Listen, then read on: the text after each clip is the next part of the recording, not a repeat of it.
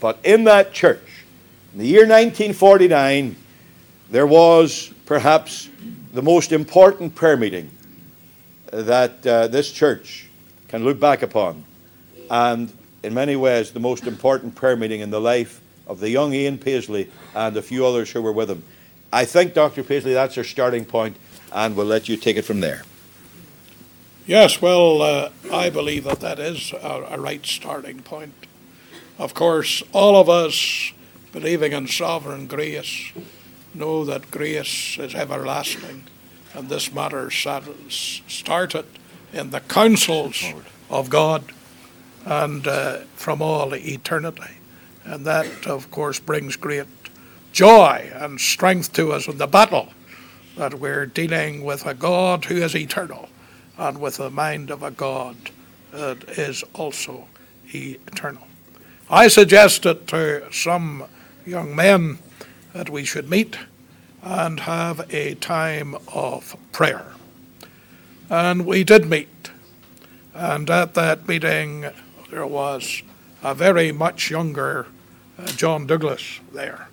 He was a boy amongst us. He was like the Apostle John amongst us. He had been my first convert in the Ravenhill Church, the first person I led to the Lord after my ordination in 1946. Another young man called Welsh, James Welsh, and there was, of course, myself, and another young man who had been miraculously converted a few months before Bob Scott from the Shankill Road. So the four of us met for prayer, and as we continued in prayer, we discovered that this was no ordinary prayer meeting, that our hearts were being made bare to the light of God. And what we saw in our hearts was a hideous demonstration and manifestation and revelation of our own absolute sinfulness, of the holiness of God, which was a burning and shining light, and of the necessity of us being right with God through the redemptive work of our Lord Jesus. As we continued in prayer, the exceeding sinfulness of sin became as a matter of terror to us all.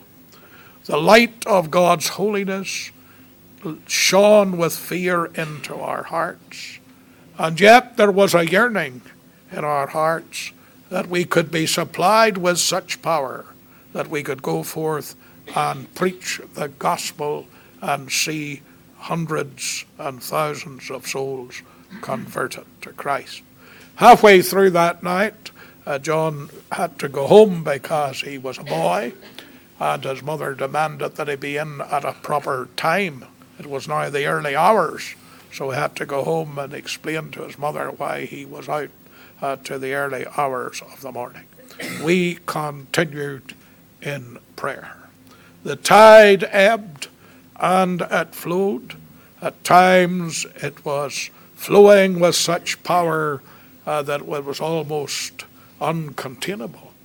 At other times it seemed to ebb, and it seemed that the sun that had risen was going to set, but not so. And we continued on that whole night, on through the next day to the next evening. And at that time, a sense of the fullness of God caught hold of our souls, and the sweet assurance that all that we long for our eyes would see, and we would behold a manifestation of the power of God, and we would see sinners gloriously converted to Christ. I could say many more things about that prayer meeting, but I think that is enough.